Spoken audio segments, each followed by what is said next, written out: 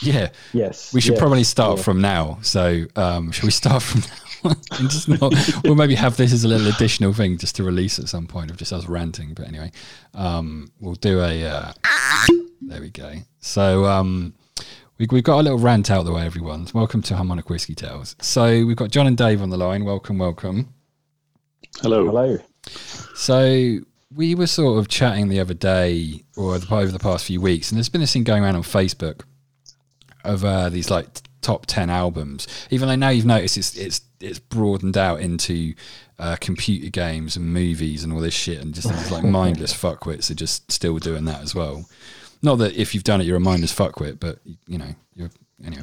We're about to do it. So we're about to do it, but we're about to do it in a more I don't know, informative way, because that way is like the reason I didn't want to do it is it's like, don't give a reason, just put it up. It's like, no, I want to give a reason. Surely that's the whole point, is talking about why an album's special to you. So that's kind of where it's got to. So we just thought the three of us would go through our top 10 list of albums, and they can be whatever reason we want, whether we just think it's technically a perfect album, or it triggers a past memory, or you know, the first time you heard it, or it's particularly special to you for whatever reason. So so that's what we're going to do. And we're going to do 3 episodes. Each of us is going to do 10, and then we'll talk about it and stuff like that. And then we're probably going to do a 4th episode where we just kind of talk about the honourable mentions and the noteworthy albums that didn't make the cut, but we still want to kind of mention. So yeah, because I found it difficult to get 10. So it is very difficult to whittle down your entire musical listening to 10 albums. Yeah. It should be fun though. It should bring up some interesting stuff. I'm pretty excited for it. I think. Yeah, I'm super excited for it too. It's the kind of thing that you talk about in the pub in the past, and it's quite nice to sort of record it and chat through it in detail. I think the idea came from sort of just diving a bit deeper into kind of things, as Tim said. You know, it's kind of like chuck 10 album covers up on Facebook, and half the time you just think, well, most people are going to kind of, they'll probably think it through a bit and then go, what was cool at the time? Or what did I like that was cool at the time? I wondered whether it would be albums that people put up just because they want to. It's like the albums that you're supposed to think are the best ever or something. I did wonder about that. You know, what's sort of, I'm looking forward to hearing if there's any sort of guilty pleasures unearthed in these conversations. I'm sure there might be, I think it's like that kind of beauty is in the eye of the beholder type thing. I think the lists will be quite interesting, and I'm imagining my list might be slightly or very different to your lists. Like Scandinavian jazz or something. It's fascinating. I'm looking forward to hearing all about Swedish folk music or whatever it is. Yeah, but please know there isn't any of that in there. Well, I think in a way that there might be a little bit. Well, you never know. Who knows? Watch the scratching, Dave. I'm getting scratching noises from you, I think. Are you rummaging around? Sorry. Yeah, I don't know. No, I'm actually sitting down and being very calm. Oh, that's good. I think I want to post you both some decent headsets, because it seems like we're going to be doing this more and more often. Yeah. Well, I hope we are, anyway, because I quite enjoy these ones. So I might just have to post you some, both. Maybe it was just dangling down and rubbing against my stubble, perhaps. The old dingle dangle. Dangling. I would have the same problem. Yeah. I'm going to post you some headsets, I think. So shall I go first, and then John will do you, and then Dave will do you third, which we'll do. Yeah, cool. Yeah, are you guys happy with that? Sounds good. Yep. So I do wonder whether between Dave and John, I might have some of the same albums as you, I reckon. But we'll see. I think Smithers will be interesting. We can maybe if there's crossover, we can explore them in detail. Time. We'll see how it goes. See what happens. So I guess my albums for me that I chose were, I think, albums that stuck out for me at certain points of my life that I think back to fondly, either like fond memories or albums that just really stick with me for one reason or another. So yeah, I don't know what your thought processes were on your selection, but I mean, I guess we'll get to that. But yeah, exactly the same for me. Yeah. So I think with music, it's like it kind of takes you back, and I've always thought that a certain song or a certain album will take you back to a certain fond memory. But then sometimes you can have another moment 20 years later, which you have a particularly awesome moment, and you put that album on, and suddenly that becomes the time you remember from the album. It's like you can kind of jump between certain memories depending on, I don't know, it's weird. Yeah, absolutely. Yeah. So for sure. So one thing I was thinking about when we were talking about doing this is that these conversations, they have the potential to get quite emotional. So let's not be afraid to dive right in there. Yeah, definitely. So first one for me is Smashing Pumpkins' Siamese Dream. So that's on my list too. Yeah, I thought it might be. It's on a lot of people's lists. It's one of those albums where, I mean, it is a complete work of art.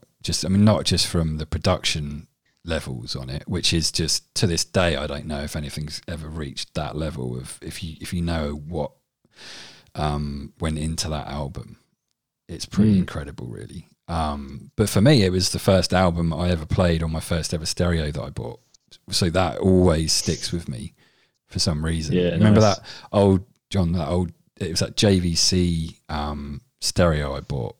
I was remember. when I was in Cheriton Road, and I think it was the first stereo I properly owned with proper speakers. And this was, I remember still getting the CD out and putting it into the tray and playing that as the first thing on it, and just it's mad, like really clearly remember doing that. No, I totally agree. I mean, I've certainly got it on my list, and for very similar reasons. I mean, a bit of explanation here for anyone listening that doesn't know. Tim and I have known each other for a long time, pretty much most of our lives. Yeah, I mean, I'm 40 and I've known John for 30. Yeah, our parents were friends, and I think I was 18 months old when I first met Tim. So, was I 18 months and you were 6 months? I can't remember. It was one or the other, wasn't it? Yeah, so I don't know it was crazy time. But I totally agree. I think it's an absolutely stunning album, and like you say, I'll go into it in more detail probably on my list too. But I have very clear memories of opening up the CD case, and it's one of those albums that you could kind of pore over the artwork and try and figure out the lyrics and just kind of get the deeper message that was going on in there. And I spent a long time trying to play a lot of the songs on the guitar, fairly unsuccessfully. But you need to layer like 15 guitars on top of each other to get the sound though. So it's and more. I mean, like I think some of them have 30 guitar overlays, and the guitar sound on that album is just, there isn't an album that sounds like it. It's like the guitar sound is just, it's beautiful. It's rich and it's amazing, warm and fuzzed out, especially on like tracks like Rocket and. It's it's just incredible. I mean, and fascinating enough, like that's the album that a lot of bands that produce incredible music, I'm thinking people like Fleetwood Mac and Pink Floyd, they have a lot of tension within the lineup of the album or the band members, and that was the one where Billy Corgan's obsession with getting the sound just right and doing multiple guitar overlays and re-recording again and again and again, it drove his bandmates insane. And it was like the split that basically annihilated the Smashing Pumpkins moving forward. But to be honest, it was probably worth it for an album like that. It's almost, I don't know, maybe you need that kind of that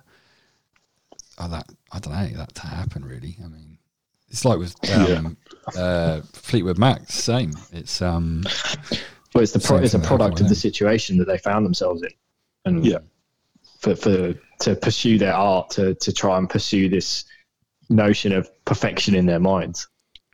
Yeah, and I think it's like the tension as well that you get between the different band members. Like there's exactly.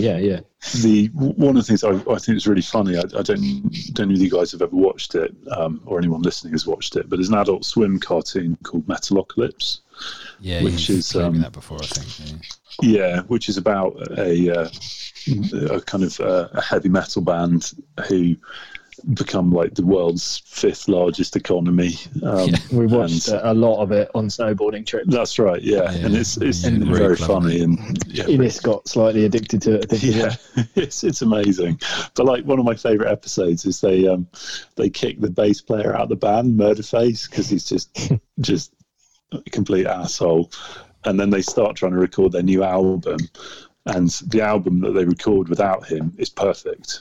You know, it's like technically perfect, everything in the right place, and just nothing wrong with it at all. Like, they all sit there and listen to it and just hit the delete button, and they just realise that having him in the band with that kind of tension and angst that he brings to their group unit is what makes them unique and what makes their sound incredible and transcendent. And it just, that one episode is just such an insightful reading of the creative process in some of these great bands over the years. And certainly Smashing Pumpkins' Siamese Dream is one of those examples, I think. Yeah, I wonder if Tool Enema was like that as well. I don't know, because did they have issues in their band, or I don't know. To some degree, I think. Not to the same degree though. I think they had creative differences with their first bass player, Paul D'Amour, I think his name was. Yeah. But I think that kind of happened maybe on the previous album, Undertow. Yeah, okay. And I think actually probably Anima was relatively unanimous. Yeah. But we may talk about that more later. Yes. But yeah, so yes, that's Smashing Pumpkins' Siamese Dream. I wanted to put at least one Smashing Pumpkins album in there. I love Melancholy almost as much as well, and that also has a special part in my. I don't know. It's I just like the swings of all the different sort of songs in there. It's so varied in Melancholy, and it's that didn't make my list, but it's in my honourable mentions. So it's Melancholy is kind of like an album of two halves, obviously, because it was a double CD thing. But and I remember seeing Pumpkins at Reading Festival.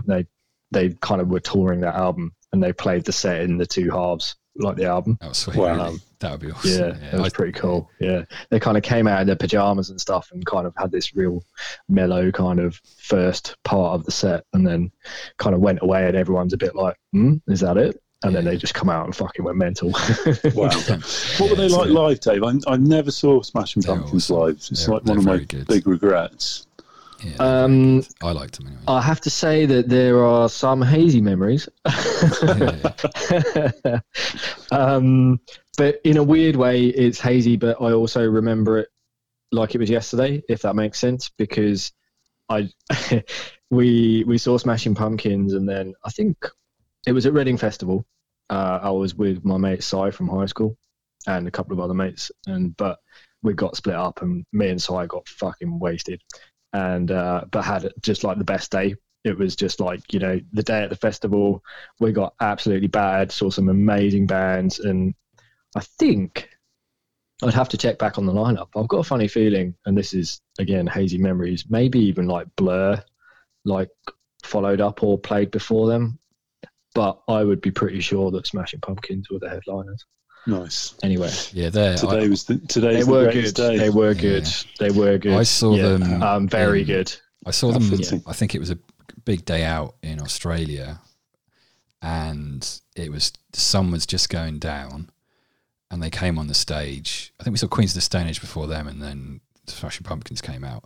And it was like clear blue sky, but in the distance, right behind the stage, but about 10 miles behind it, there was a massive thunderstorm brewing. And just as they came on and started playing, even though it was clear where we were, behind them was this dark grey storm cloud with like lightning kicking off in it and all this kind of crazy shit while they were playing. And they dropped some of the classics off Siamese Dream and all sorts of stuff. It was pretty awesome. so good. So good. That's it's real, what do you guys make of like more recent Smashing Pumpkins stuff? I always struggle with it a little bit. I think, you know, post Melancholy, Billy Corgan slightly disappeared up his own importance shoot. Yes. Honestly, I didn't really bother with it. There are some good things. I didn't really bother with them. Yeah. I don't know. After Melancholy, I just sort of stopped listening to him. Well, I still listen to Melancholy and Siamese Dream, but after those albums after that, I just it never really worked for me. Did you get because obviously that was Siamese Dream was their second album, and the first album? Oh God, Gish? What was it called? Gish.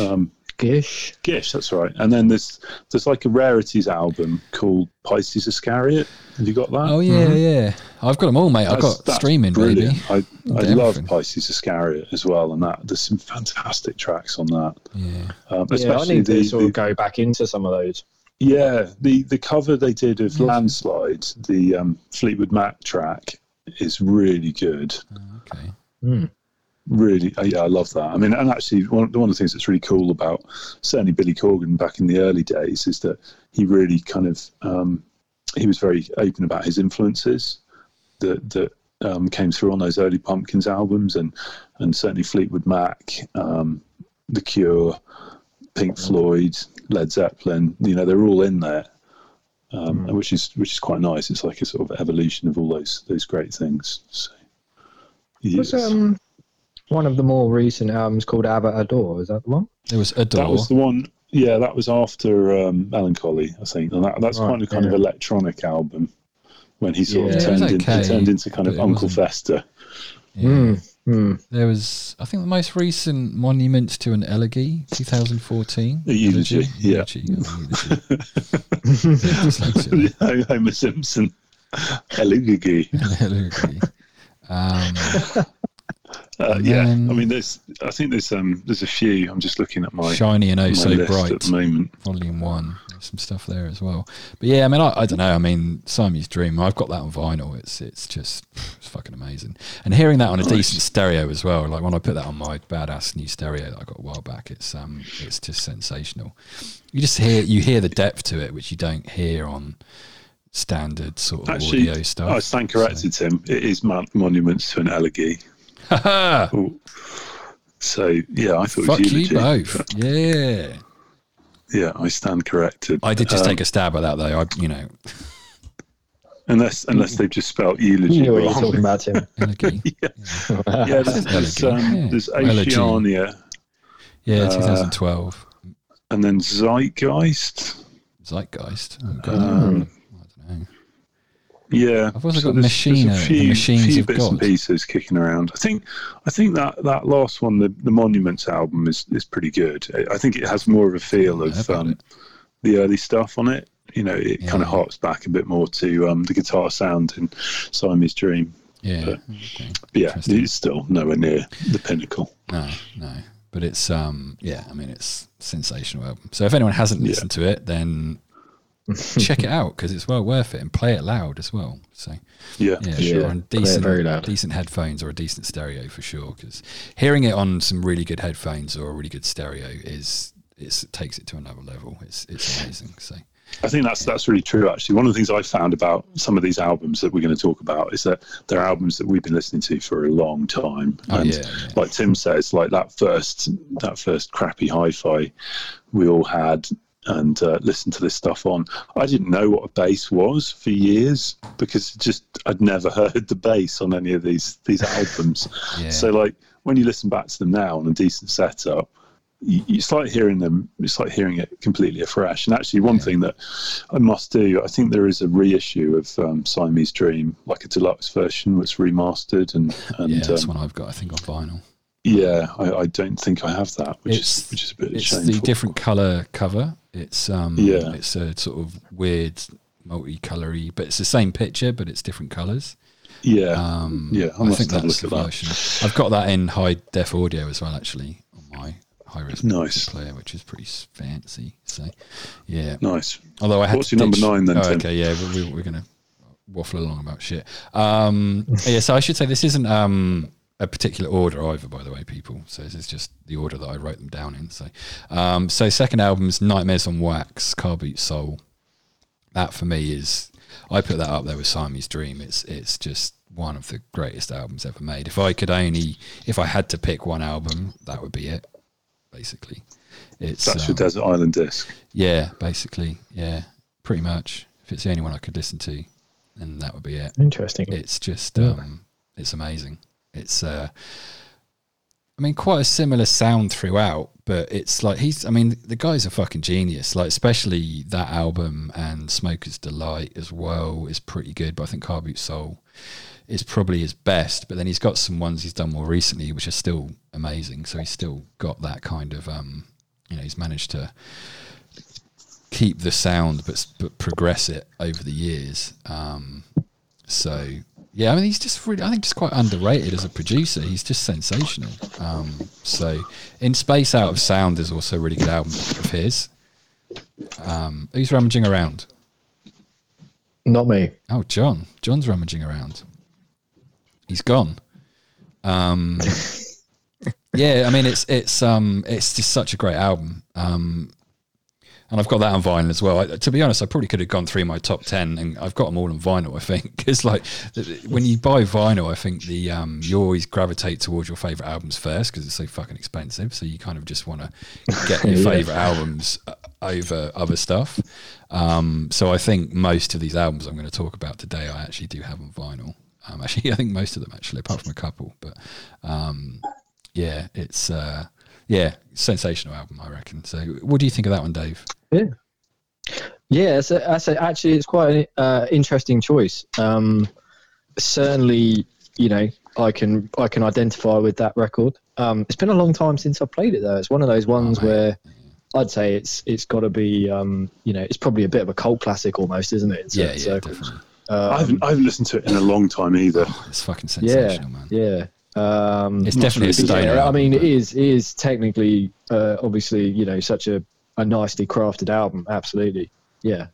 But yeah, I'd say, I guess that's the beauty of this, different perspectives. But I'd say that's probably maybe a little left field choice, to be honest. But yeah, nice choice. So it's your number 9, Tim, and yet it is your Desert Island Disc. No, these aren't in any order. I told you. Okay. No, these are just what I'm reading out in terms of what I wrote them down in. So these are no particular order. I'm not doing a top 10, 1 to 10. These are the best. That's the best to these are just all number 1, but 10 of them sort of thing. You know what I mean? But right. Because I couldn't. I couldn't fucking. I mean, to be honest, if I had to make a decision, it would be Car Boot Soul, Nightmares on Wax. But so the rest of them, the complete works of Shakespeare and the Bible are coming with you. Fuck all that. It'll be the complete works of Terry Pratchett, Car Boot Soul, and a massive bag of weed. That's a luxury item. Yeah.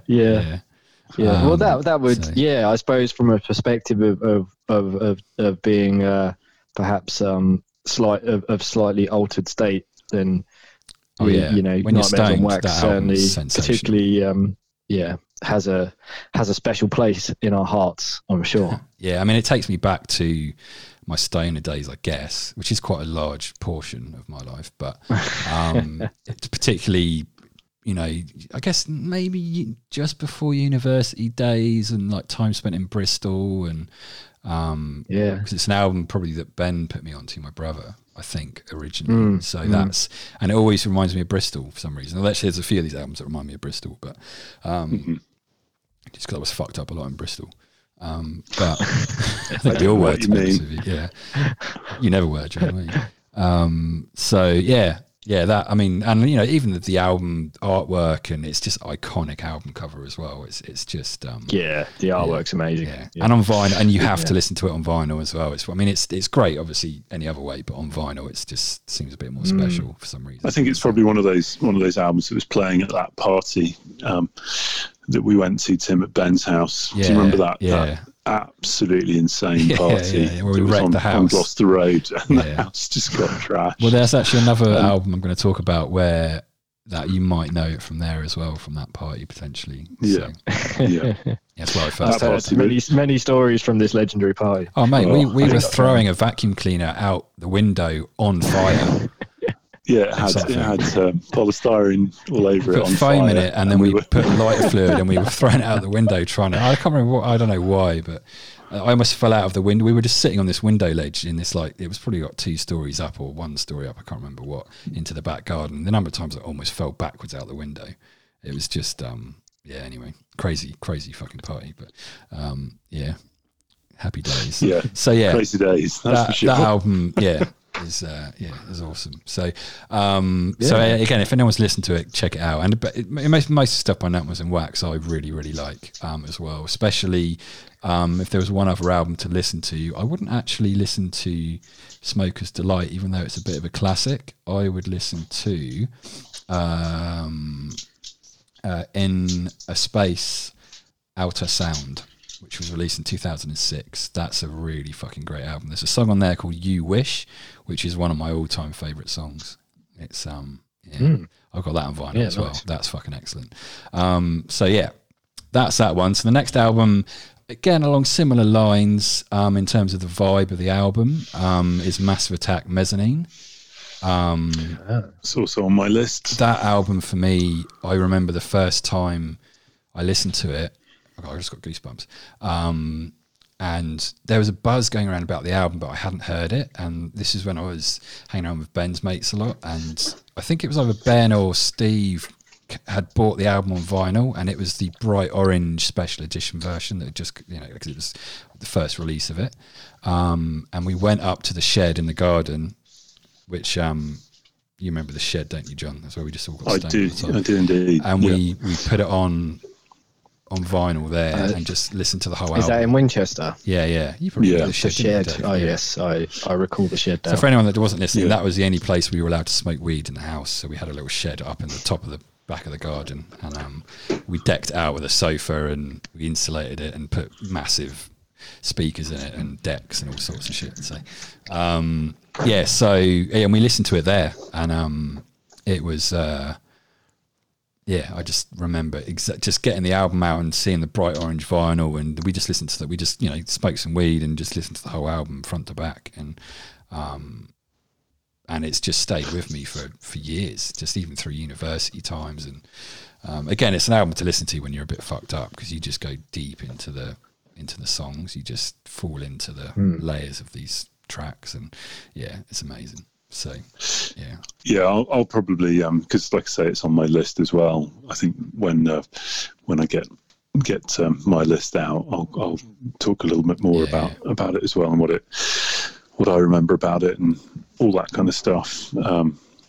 So I shall keep my powder dry, as it were.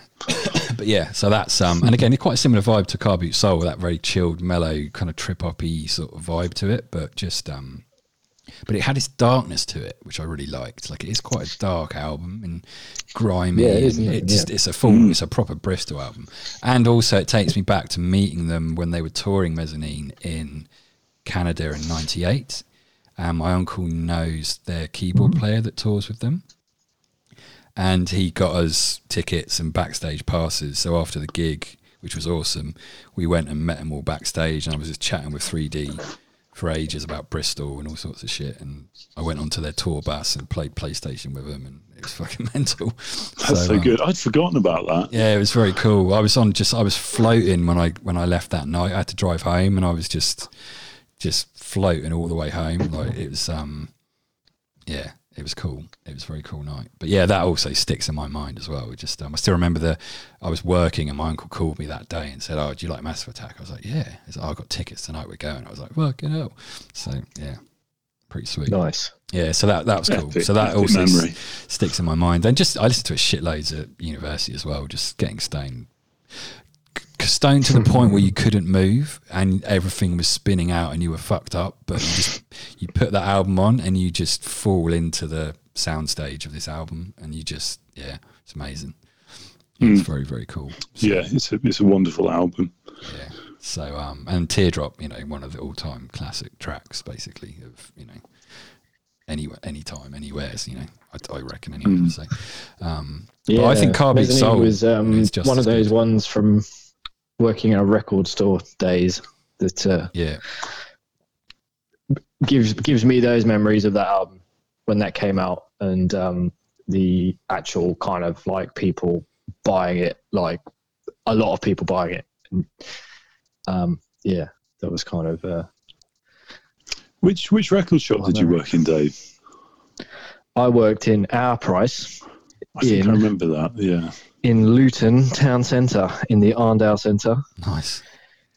The shit pit of the UK.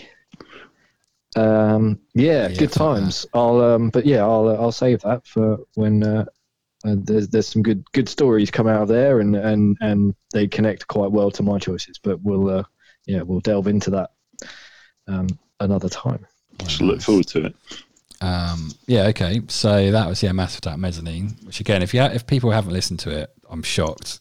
Stop listening to this right now and go and listen to it. Basically, so, in fact, all these albums you need to have listened to. Really, I mean, come on, guys, fucking hell.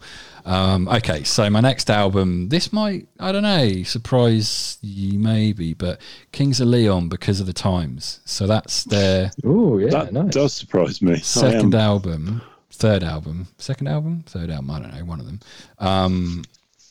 So for me, that is one of the albums that reminds me of my time at the Funk House, which is a very happy time in my life. It was a lot of fun and met some cool people and just some really incredible experiences. And that album had only come out, I think, the year before I was there or something, so it's still quite a new album and was getting a lot of people were listening to it, but just some of the songs on that I don't know, it just holds a really special memory for me and a time in my life where I was particularly happy, and it's I just think it's a brilliant album. Just some of the songs on it, just beautiful songs, and But yeah, a bit of left field one there, maybe a bit more mainstream than. I was not expecting you to put Kings of Leon on the list. Yeah, that's for sure. Yeah, nice choice. Interesting choice of albums. Yeah, it's good to have a variety, though, isn't it? Yeah. If it's all one type, I did wonder whether you were going to be like fully heavy hip hop rotation. Mate, there ain't much hip hop in this list, mate. Surprisingly, there's not a whole lot. Yeah. It's good to see. It's I mean, it's just something about that album. It's just the memories from being the Funk House, man, and just the people, and it just, I don't know, it's just these kind of slightly stoned summer evenings, just listening to the album, and I don't know, just special. It's special. There is a definite through line through your choices. That's for sure. What's that? Getting fucked up. Yeah, the green is definitely a theme. Yeah, not just the green, unfortunately, but yeah, it's I mean, it's 2007 it came out. I was just looking, but yeah, I mean, there's probably only one track 3 on Cool, which I didn't like, but the rest of the album's just amazing, especially once you hit track 4 McFearless and track 5 Black Thumbnail. From then on, there's like 5 tracks that are just 5 of the best tracks sequentially in an album you can get, I reckon. It's a very good album. Apart from maybe, like Siamese Dream or something. It's just and I didn't resonate as much with the album before that, even though I do still like that. And the album after that I didn't like, because that's when they seemed to get really commercial, and when we were out partying a lot, it would get played in the clubs, and I don't know, I didn't like it. But that album for me, I think, was probably their peak in terms of not being too commercial. I probably agree with you there. That's certainly they had a good run, probably up to and including there. I do still quite like Only by the Night, which I think is one of their later albums. That's got some really good tracks. That wasn't bad, actually. I think probably about 3 or 4 albums in, I think, and then it started to maybe slip away a bit. Only by the Night was a good album, and I did like it, but that was when they got really commercial, and in Sydney especially. That's right, that's when they were very popular. In Sydney especially, it got played to death, and I was just like, oh, fuck this. And you had all these fucking dickhead Aussie fuckers just singing along to it, and I just got on my tits. So I was just like, nah. So that was it for that album for me. But luckily, it's a shame, isn't it, when you get good music that gets overplayed. And I think that was an album. I think we can all think of music that has had that problem for like exposure and radio play. And I'm one of the people. One thing I really hate doing is listening to something and then re-listening to it again right afterwards. I hate that, and I know people that do that a lot. You know, they'll get one track and they'll just keep playing the same track, and it's just like, oh, please stop it! You're killing it. I did that for a bit with Bullet on Butterfly Wings from Melancholy. I just loved that track. I was obsessed by it for a while. It was I did that for a bit. Yeah, that's a good tune. So that's a bit of a random choice, but for me it just real special memories from that one. So very cool. And just walking around Sydney with it on my headphones and stuff like that as well. You know, I used to walk around all the time, take photos in the sunshine, and that would be one of the albums I'd be playing on my iPod. So cool album. So nice. So there we go. Next one, what are we? Number 5. Is that right? Yeah. So the Postal Service, Give Up. John put me onto this album. And what an album. It was also quite popular in the funk house at the time as well. So I kind of knew about it, and then other people did as well. And so we played it a lot. And for me, that album reminds me of my road trip across Australia with my 11 mates in the Winnebago, and about 5 ounces of weed. There's the running theme again. And just 30 days driving across Australia, and that album got played a lot, and just really happy time. And it just takes me back to that time. And it is just a sensational album. It's just incredible. I mean, the vocals, and I mean, it's just, it's amazing. Yeah, I love that album too. It's Benjamin Gibbard from Death Cab for Cutie and a guy from DNTL, I can't remember his name now, who they sort of collaborated remotely.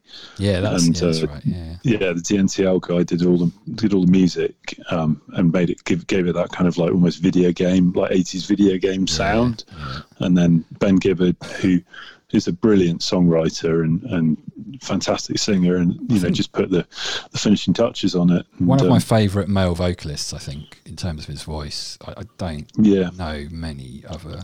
Just its sensational voice, and some of the Death Cab albums as well are just brilliant. Big favourites of mine. Yeah. Which I actually haven't got on my list. So feeling. I was just thinking the same. It's kind of. Yeah, Death Cab I do like, which is strange. I think they definitely go. This album especially, and some of the Death Cab albums would go on my honourable mentions. Yeah, I think it would have been on my honourable mention, but apart from the fact of the experience I had with that album, again, just through the funk house years and just that road trip especially, it just, I put tracks on that and I just instantly go back to that road trip. And it's it just transports me back to a very vivid memories from that time. So it's I think that really highlights a lot of the power of music, doesn't it? In terms of being able to link you to those experiences and times that you've had, and it is transportative. And I think that's probably true of a lot of things on my list as well. I mean, I think that's for you, Dave, too. Yeah, I'm looking forward to when you write your memoirs, Tim, that chapter, the funk house years. I mean, we could do an episode where I just tell you all my stories from it if you want, but it might be that'd be quite funny. And in the background, certainly towards the end, it's just Dave and me desperately trying to pull you out of that. I mean, you were never going to achieve that. It was always down to me to leave that world, but it's what a world. It was amazing. Honestly, man, it was incredible. It's like university times about 50. It's just ridiculous. Like it was it was pretty amazing. I just don't know how you did it for so long. I remember coming to stay. I stayed there with you for about a week. Yeah, you need. It takes about a month to desensitize to it, John. Honestly, if you're there a few days, you're like, "What the fuck is this? What are you doing?" But you get used to it. The funk house many years ago. It's crazy. Yeah, I have like every morning stepping over the pools of bodily expulsion. Yeah, all over the bathrooms and the dorms, and oh my god. Yeah, it's I don't know. I wouldn't change it for anything though. It was amazing. It's it's really cool. I got some real funny stories from it. So I've told a few on the podcast before. So I mean, long-time listeners has probably heard a few of them. But anyway. So that album particularly just awesome, man. So good. So Dr. Dre 2001. That's my next album. Yes. I knew this was going to be on your list. Yeah. First year of university, in the halls of residence. That's when the album came out, and I remember sitting there with like a big group of us in Jimbo's room and listening to that album for the first time, like super stoned again, because you had to be listening to that album. Super stoned, listening to that, playing Supreme Snowboarder or whatever it was, that snowboarding game. Supreme Snowboarding, yes. Mate, yeah, Jimbo had it on his PC, didn't he? Such a great game. And it just takes me back to that time. And I always remember us hearing some of those tracks for the first time and everyone's reaction to the tracks, and like when Eminem was on them, and that 6th track or 5th track when Eminem's on it and he just goes a cappella at the end and everyone was going, oh my God, that's amazing. And that album just lasted a long time of my life in terms of listening to that a lot, and it's just a classic hip-hop album now. I mean, it redefined hip-hop in that time and defined it for the next 10 years probably. It just yeah which is why I was so disappointed with Dre's follow-up album, in whenever it was, 2013 or whatever, because it was a trend-following album. It wasn't a trend-setting out. It wasn't like a defining album of a new sound. He just did what was popular at the time. It was just like, He just kind of left it too long, hadn't he, really? He'd lost the fire, I think. Yeah, I mean, I think he did do an album and then it got stolen and released when it was sort of semi-done. And I think that kind of killed a lot of his passion for making the new album, and then he ditched all those songs and tried to do another one. I don't know. I barely listened to it, to be honest with you. I mean, it just, but 2001, I mean, it's fucking still a classic and it's still great to listen to, and it's another one I've got on vinyl as well. So it's some of the tracks on that, like The Watcher and Explosive, man, just classic sound, man. So good, so good. But it's when you first put it on and there's that kind of it's like the THX. That noise. Cinema surround sound. Yeah, THX Dolby. Is it? Yeah, Dolby THX, Digital or whatever it was at the time. Thing. But it was his version of it. He recreated it so that he could legally use it. So it's his version of it. But yeah, it's amazing album. Just Have you watched the Straight Outta Compton film? No, I do. I've got it on disc actually, but I haven't. I've not watched it. Here, I've got a bootleg and I still haven't watched it. Yeah. Wow, I'm really surprised you guys haven't watched it. It's good. It's pretty interesting. Yeah. It's just you know what I'm like with films. Yeah, true. But it's definitely worth a watch. It's I've been meaning to watch it for so long. Yeah, it goes through all the kind of NWA stuff. It doesn't go as far as this album. But a lot of the the history of NWA and their relationships, etc. And obviously it's like kind of sort of written by them, so some of it I think is a little bit whitewashed in the same way that the Bohemian Rhapsody film, Queen film, was like that. Still very enjoyable, but not really a true portrayal of their experiences. Yeah, certainly it's not Freddie Mercury's anyway. But still a great movie. Yeah. I have to watch it. But I mean, just that album. I thought that might be on your list, Dave. I don't know. That was one I thought maybe. Well, the thing is, my list is not considered complete yet. Hence why I'm going last. Will your list change based on some of these? I wonder, Dave. That is a really good question. Yeah, part of me was hoping we'd all have a list and lock it in and send it over to each other, so then it was like locked in, and then we do the thing, so that we couldn't change based on So far, though, if I'm being honest, someone's crackling again. Who's crackling? Sorry, someone's crackling again. Is that someone's stubble rubbing? Sorry. I don't think it's me. It could be me. Sorry. I would say that Smashing Pumpkins was one of them, certainly. But other than that, no other real changes in that sense. But some obviously some very interesting choices. Yeah. So Dr. Dre 2001, fucking love that album. Although I don't listen to that much now, weirdly, sometimes, but not really. So it's one of those ones where you like to pull it out now and again and just kind of rinse it really fucking loud. Yeah. I mean, probably out of these albums I've said so far, Car Boot Soul, Nightmares on Wax I still listen to all the time. Postal Service, Give Up I still listen to a lot. Some of the others a little bit, but not as much. I know it's weird, isn't it? But anyway, I kind of almost save them for when I want the memories or want a special moment to listen to them rather than overplaying them. You know, like we were saying, it's like you don't want to overplay the really good albums too much, I guess. I don't know. Yeah, I think it's true. They're like kind of old friends, aren't they? Really, like a favourite pair of favourite T-shirt or something that you can wear, or something comfy. It's mentally comfy. Save it for best. Save it for best. For best. So the next one, another hip hop one, Ready to Die by the Notorious B.I.G. I found that album quite late on in my hip hop journey. Like I wasn't into it when it came out because I didn't really know much about Biggie at the time. But it was one I kind of found in my funk house days, and it stuck with me, and it's one I listened to a lot. And it's just, he's so fucking good. His flow is just still almost unmatched to this day, I reckon, out of most MCs. I mean, there's some great MCs around, obviously, but just I don't know, the rhythm to his flow and the beats, and just it's quite dark album, and it's I don't know it that well, I have to say. It's I've got to say, to my shame. I've got to say the same in terms of I probably don't know the specifics of the record that well. I like Biggie, you know, as an artist, absolutely, but yeah, I'm probably even later still to that kind of things where I've kind of need to revisit it almost. Yeah, I mean, it was one of those ones that it was always this Biggie and Tupac thing, and then I'd never really got into either of them. Then I was like, wait a minute, I should fucking listen to these guys, and I love them both. I mean, it's Tupac as well. I mean, he was just a fucking poet, man. But yeah, Biggie, it's just there's a track on the album called One More Chance. So it's not the one, they did like a remix of it, which was the real, like, well-known one, which I think was the title of the same name. Okay.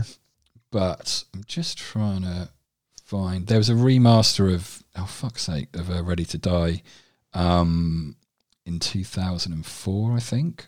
I'm just trying to find the thing on my jobby.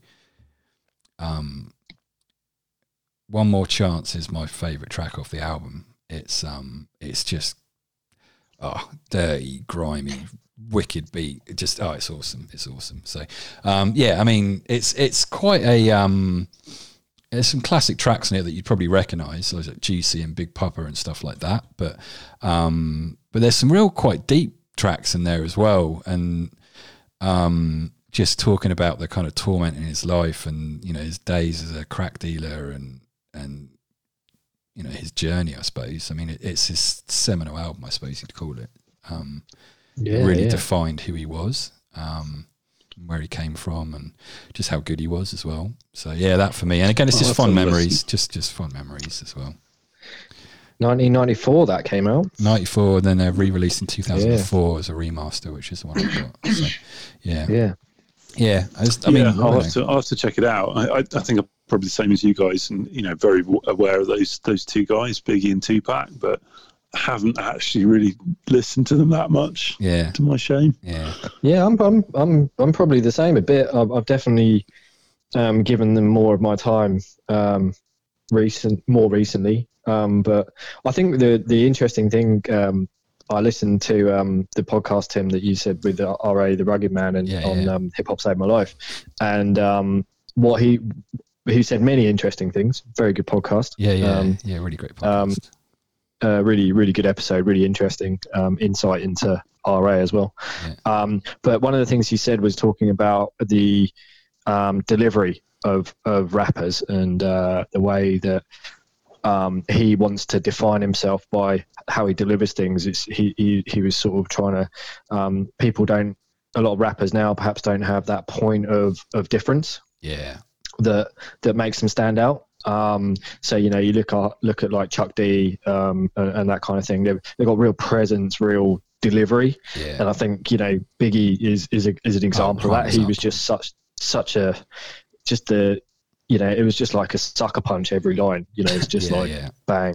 Well, it's like Rakim and Big Daddy Kane back in the day. Rakim in the day, he had this presence on stage that when he was rapping, everyone was paying attention, and he just captivated everyone. Like, he was basically the rap god at the time. I mean, He's just, yeah. It's just that presence, and that's why he was RA was picking up Afro so much, because Afro has that presence and the voice and the bass to his voice and and that's why he's something different. Oh, absolutely, So so for me, that I think Biggie just sums up that kind of, and I don't necessarily like that sort of real gangstery rap, and I know Dr. Dre 2001 and Biggie are very kind of gangstery rappy, but it's, I don't know. But Biggie, that album, it's pretty dark. It's a grimy, quite dark album. Like, it's from a time in his life, talking about things that he went through, and it's I don't know. Worth checking out. Very good. It's a classic album. I mean, it's fucking good. And One More Chance is my favourite track on that album. There's this really funny intro, like an answer machine thing of all these girls that he's pissed off that are leaving these like answer phone messages, and then he just drops the fattest beat you've ever heard. And I mean, you got to listen to it loud as well. It's fucking amazing. Anyway, but so I love that album. Fucking great. Again, it's just happy memories. Listen to that album. Most of it's from the Funk House. A lot of these albums, to be honest with you, just brings me back to those times. But anyway, whatever. And this next album is another one which I don't think either of you are going to have heard of, except when I might have told you to check it out. So this is by Boombox, and it's called Visions of Backbeat. And I don't know if John, I might have told you about this album before, but I don't know if you would have listened to it. But it's I think I'm just looking on my system. Kind of retro. Yeah, I do actually have it on my. I must have copied it off you. I think I might have told you about it and to listen to it. But I've never listened to it. It's amazing. I mean, it's down here as dance. Would that be correct? Not upbeat. No, it's somewhere between a kind of. It's hard to describe. It's not trip hoppy, but more upbeat than that. But it isn't up in the realms of house music or anything like that. It's kind of somewhere in between, almost like Postal Service, Give Up. It's a similar vibe-ish to that, I suppose. Okay. But it's just mellow, chilled out. It's really good to listen to when it's like 4 a.m.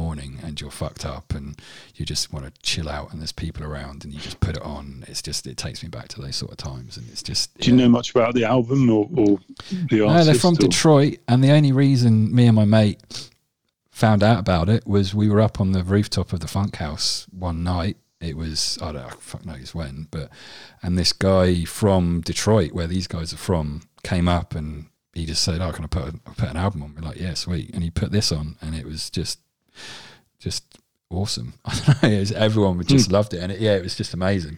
It did get overplayed quite a lot though, but I still come back to it and stick it on every now and again because it's just classic. I will put it on. It's great. I mean, if you like, Postal Service, Give Up. I'm going to look it up again. Yeah, it's not like the same as that, but it's that sort of upbeat-ish kind of vibe to it. But what was it called again too? It's called Visions of Backbeat by Boombox.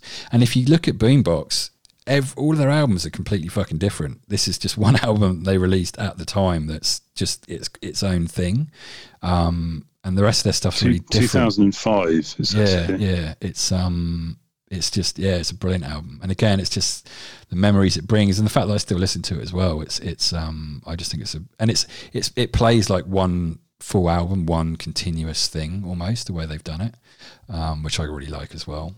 Like each track kind of blends into the next. So it's almost like a mix, but it isn't. It's very cool. It's very cool. So yeah, I love that album. So yeah. So how many sat now, Tim? Is that that's 8? So I got 2 more. Yeah. So 2 more. Next one, People Under the Stairs OST. Now, me and Dave, we're going to review this album, which we still probably should do at some point. But I listen to it all the time, and it's got 2 of my favourite hip-hop tracks, or 2 of my favourite tracks, full stop. I mean, Acid Raindrops is probably one of my favourite hip-hop tunes of all time. I mean, it just doesn't get better than that.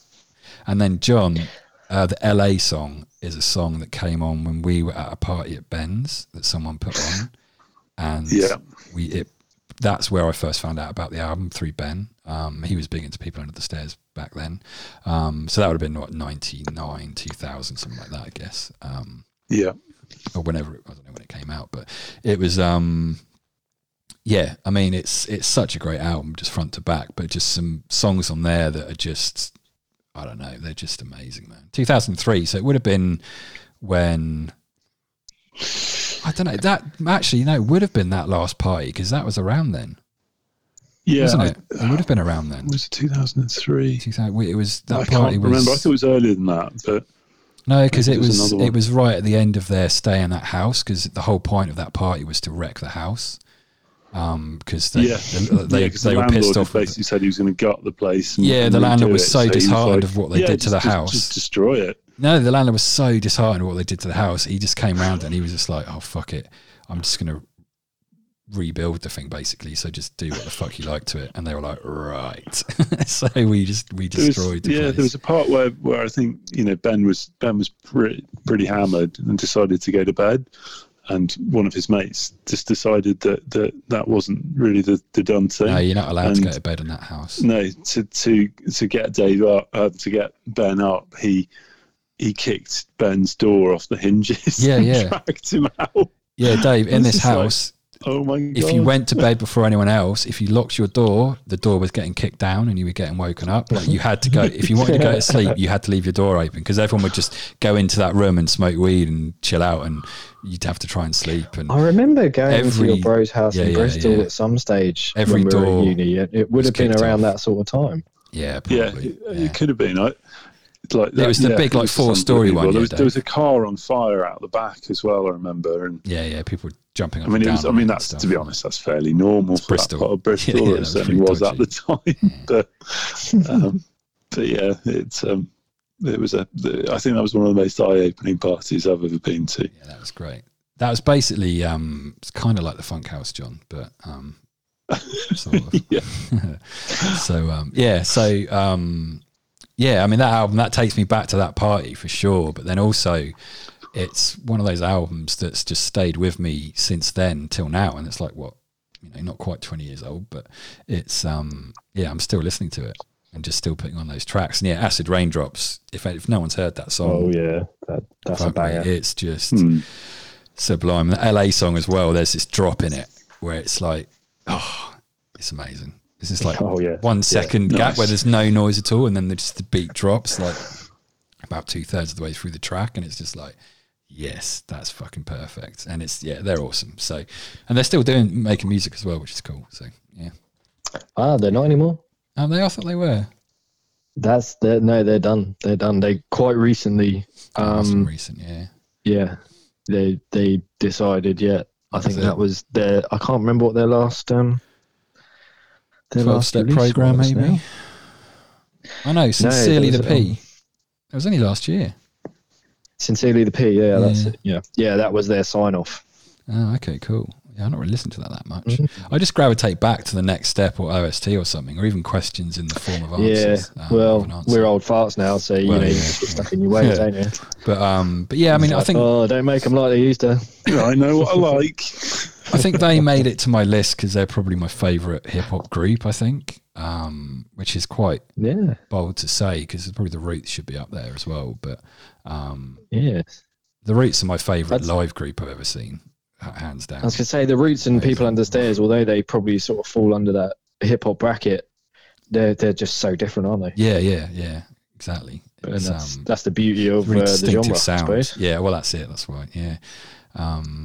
Yeah, just awesome. But yeah, so that's probably why they made it. That album specifically, but also just as a group, I always gravitate back towards them. So, where were they from? Were they California, British or no? California, I think. LA. Yeah, baby. AIM Hinterland was also on my list, but that's an honourable mention. Oh yeah. That was almost in my top 10 because it's got some songs on there which I love, and also Funk House Days. I played it a lot. No one knew about them, and I played it a lot for people, and it became quite an iconic album at the Funk House for a few years. So I think I overplayed that album. Yeah, I played it a lot. Yeah. But still a great album. I still listen to it quite a bit as well. So yeah, it's definitely. It's got a sample from Halloween in it. I think I was watching Halloween just recently, and there's there's a bit in it, the sample from with the policeman talking to someone, and I was like, that's on the AIM album. Cold Water Music, that one, I think. Is it? Oh, yeah, that was the track's called the track's called Demonique, I think. Is it that that's one? That's right. Yeah, that's right. I remember watching it and thinking, oh yeah, it's in the AIM album. Oh, nice.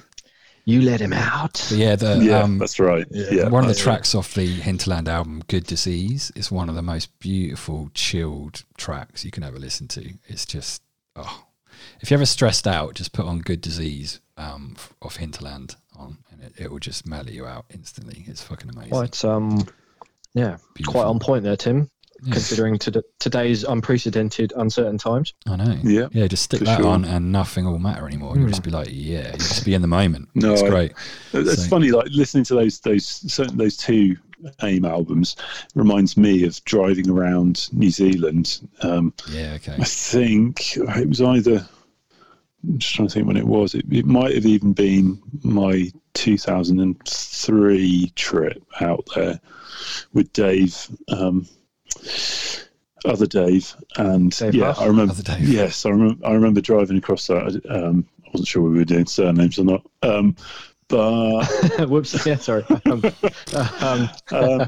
remember driving across like the Mackenzie Uplands, listening to Hinterland, and that's one that when I listen to it now, it takes me back to that really clearly, like that wide open plain and the snowy mountains in the distance, and good times. Yeah, great album. Yeah. So for me it was between that People in the Stairs album and AIM Hinterland. It was one of those two, and I decided on OST rather than Hinterland, but it was very close. I was like, but it's both great albums. So either could have gone in for me for sure. So so then my last one is Ronnie's. You might just jump in just before you do your last one, Tim.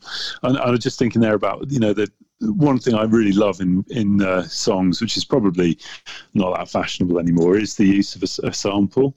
Yeah. And I love it when you have listened to an album for a long time and there's a sample in it and you don't know where it's from, and then suddenly you watch something and realise that's where they've taken it from, and you're like, oh, that's so cool. I really love that. I remember that the Cold Water Music at uni when I met Lucy. Was like that did the rounds quite a lot because my mate from high school happened to be in the same halls as me, and for ages people were like, especially Liam, who I lived with, he was just like, where the fuck is that sample from? I know I've seen that film, and I had no idea obviously because I've never seen any films, I love it, and I get that when I listen to some of the Dread Zone tracks, and early Manic Street Preachers used to do that a lot with samples, and I always like it when you kind of realise where they've come from, and a lot of the time they've come from very old movies that are out of copyright or old horror films and stuff like that, and it dovetails quite nicely with my geeky film side. Yeah, it's hip hop is one of the most, a lot of their stuff, a lot of the really classic samples, like if you know what you're talking about and know your songs, you're like, oh shit, that's from fucking way back in the 60s, that particular thing. And it's awesome. If you watch the documentary about A1 and Phonics, what's it called, Dave? Fucking hell. The Underdogs. You see Phonics, the genius that he is, dissect a track and create a fat beat with it, and you go, oh yeah, okay, that's what they do. So it's a really good introduction if you don't know about how proper hip hop's made. That it's a good way to see that. Really cool. Good way to. It's worth watching, John. Actually, if you've got an hour spare and want to watch a really well-made documentary, watch it, John. It's a really good story. It's a beautiful story. I'll check it out. It's a real feel-good thing. That's on Netflix, isn't it? On Netflix, it's very good. So my final album, Ronnie Size and Represent, New Forms. That's it. That for me, getting goosebumps. I mean, obviously Bristol, and drum and bass and Leicester, and it's the drum and bass thing from 98 through to all our university life and being in Bristol a lot and all that. But the main memory I have from that album is in Canada when I did my gap year in 98. I got my mini disc player, which is my first proper, really decent portable music player. And I got that on mini disc, and I'd walk around Toronto through the city with that blaring out through my headphones. And that just takes me straight back to walking around sunny Toronto, just listening to New Forms blaring out. That first I remember meeting you track in the first year of uni, and you had that mini disc player, and you were, everyone was like, "Yeah, fucking hell, that's cool." What is this witchcraft? I think I was looking at buying one, and I think that's probably like the first time I really spoke to you. At first I thought, who's this smug cunt with these gadgets? And I had that telephone. I had that mobile phone with a modem built into it. Do you remember that? It was this like brick thing. It was literally indestructible. I was like, talking about his gap year. The mini disc player. What a pup Sony sold us on that one. Amazing. Mate, so good though. I fucking love really it. Interesting. That's probably one for another time. But you won't have seen my recent Instagram post, John. I don't think you're on there, are you? I'm not on the gram. We still have in our kitchen a mini disc system that is still going strong. Yeah, man. Wow. It's fucking sweet as well. I've still got. Well, Tim actually commented on my post because I went a bit old school on a random Friday night in lockdown, and dug out all the mini discs and stuff, and I kind of took a picture, and Tim actually commented, he's like, "That's my mini disc, Smithers." I was like, where'd that one go? Because I'd record loads of Giles Peterson and Radio 1 stuff on my. I had a mini disc built separate. It's really amazing actually. It's like I did it as a case study years ago at uni, but the like Sony were kind of obviously been really successful with the Walkman. And then they heard about kind of MP3 technology, and they dismissed it, and they pursued mini discs, and they were like, no one's going to want this MP3 thing. We're going to carry on with the mini disc, and they went hell for leather down the mini disc route, and then like everyone at the world just moved on around them, and it lost Sony huge amounts of money.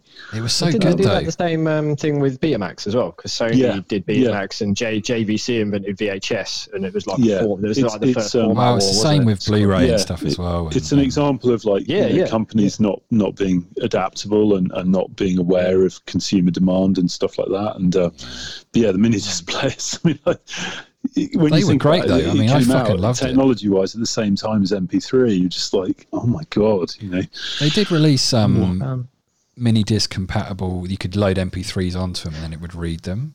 They kind of bent the format a bit, didn't they? And you started getting MDLPs and stuff like that. Had much more capacity. But I thought, to be honest, and I still do to this day, I think it's a great format. I fucking loved it. It's like Betamax. It's like Betamax was actually the superior format. Yeah, and I think mini disc probably is as well, technically. Oh yeah, because it's CD quality, whereas MP3. I think that's probably why Sony. One of the reasons they pursued it. They probably thought it was a better audio quality. Because those early MP3s, especially, they did have a lot of audio loss on them, didn't they? Before they figured out compression. Yeah.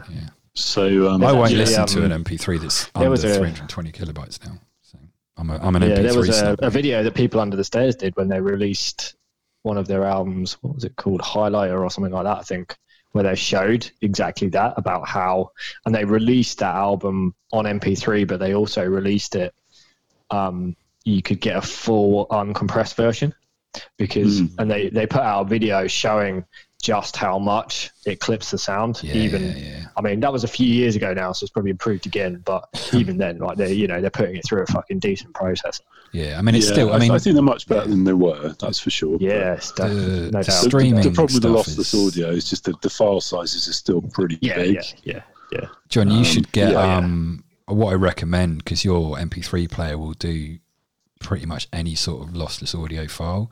You should get yourself one of your favourite albums in full high-res audio, and listen to it on those headphones. You got Cat, because it's sensational, man. It's I should do that. It's worth making use of that. I'm fairly deaf now from years of listening to music too loud and going to far too louder gigs, but yeah, it'd be interesting to see.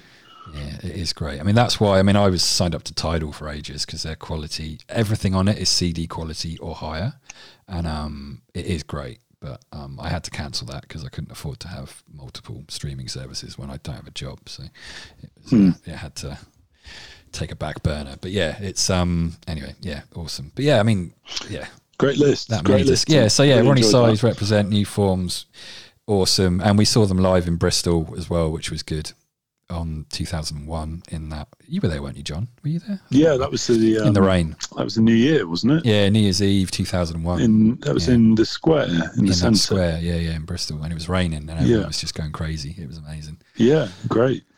Yeah, yeah, it's a great, great era of that type of music, certainly. And also remember, did you go to Breakbeat Era, the student union? Yes, mate. That was like Ronnie Size's side project. That was such a good night. Yeah, that's good. Because that was, he had like the live drummer and everything there, didn't he? With that and gig. the MC, it's just fucking banging. Yeah, I went to Breakbeat Era as well. I think in Bristol. Yeah. And also Basement Jaxx in the student union in Leicester was sensational. They brought their own sound system, and it was still to this day the best sound system I've ever heard in any live gig. It was, amazing. Awesome. Yeah. So there's my list. So I think that's pretty cool. I mean, we'll go through my noteworthy albums when we do that 4th episode in a few weeks or whatever. So I'll talk about a few other things there. But yeah. So I think that's not a bad little list. Nicely done. Really interesting choices as well. Yeah, man. Yeah, throwing a few curveballs there, man. Yeah, it was much more varied than I was expecting. Yeah, I mean, I was thinking, God, this isn't all going to be hip hop, is it? But in the end, it's only really 3 hip hop albums out of the 10. So it's I was pleasantly surprised. Yeah. And I mean, there was obviously a lot more hip hop albums I probably could have put on there, but I was just like, I mean, Jurassic 5 really, I should have been on there, but it was I don't know. I love that you have Postal Service on there. That was I wasn't expecting that at all. Yeah, mate. I mean, that's pure. I mean, obviously it's a great album, but just the memories of driving across Australia, that album is the album that really we played a lot, just cruising down across the Nullarbor, ridiculously high, listening to that, and with all your mates in a Winnebago, and just like no idea where you're going.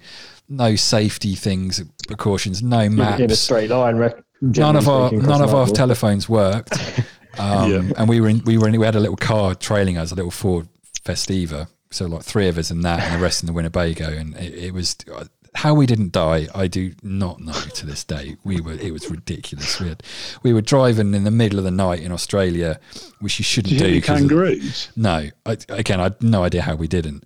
And God, I'm amazed. We drove down to the Wilson's Promontory, and it was me and 2 of my mates, Tim Locke actually, Smithers, and his girlfriend at the time, and we were in this little Ford Festiva. The phones didn't work, and everyone else in the Winnebago had just fucked off ahead of us, and it was like 10 at night. We roughly knew, well, once you get into Wilson's Prom, there's basically one road, and if you keep driving, you'll hit the ocean and you'll drown, so you have to stop at some point. So we basically lost them. We pulled over. We each rolled a massive spliff, smoked that, and then just pootled off into the night in the middle of nowhere trying to find our mates who could have been anywhere in this, I don't know, 1,000 square kilometre national park or something, or more than that probably. It's a big national park. Probably 10,000 kilometre national park. It's just insane. But we found them madly. We just kept driving and got to this campsite right at the end of this thing down by September Beach, it was called, and probably where we ended up, Dave, when we went down there with Lucy. It's just one road, so we just ended up and then we just bumped into. Was that Squeaky Beach down there as well? That was Squeaky Beach, right? But we were a couple of beaches further down that or something like that. But but that was in Wilson's Prom, wasn't it? Squeaky Beach. Driving down that at like 10 at night, 11 at night, when you just don't know where you're going and you're just hoping. And we were like, we just have to sleep in the fucking car. We just had no idea. It was mental. But we made it though. So, good times. Yeah, good and times. just that album, Postal Service, man, just takes me right back to that time, man. It's just very amusing. So yeah, pretty good stuff. So yeah, there we go. Cheers, guys. So shall we go on to your list now, John? Are you guys still keen to? You got time. Yeah. Do you want to? Are we cutting it and starting another F? Yeah, I might hit stop and then hit start, so I've got it roughly cut. Yeah, I might replenish my drink. We'll do a thank you to everyone for tuning in. That was Harmonic Whiskey Tales. That was my top 10 albums. We hope you like them, and we'll be back with the next episode with John's top 10 albums, and then we'll be back then with Dave's, and then we'll do our Noteworthy Albums episode where we're just going to get into some of the other awesome albums that are out there. So, yeah, cheers, everyone. Sounds good. Sounds good. Cheers. Awesome.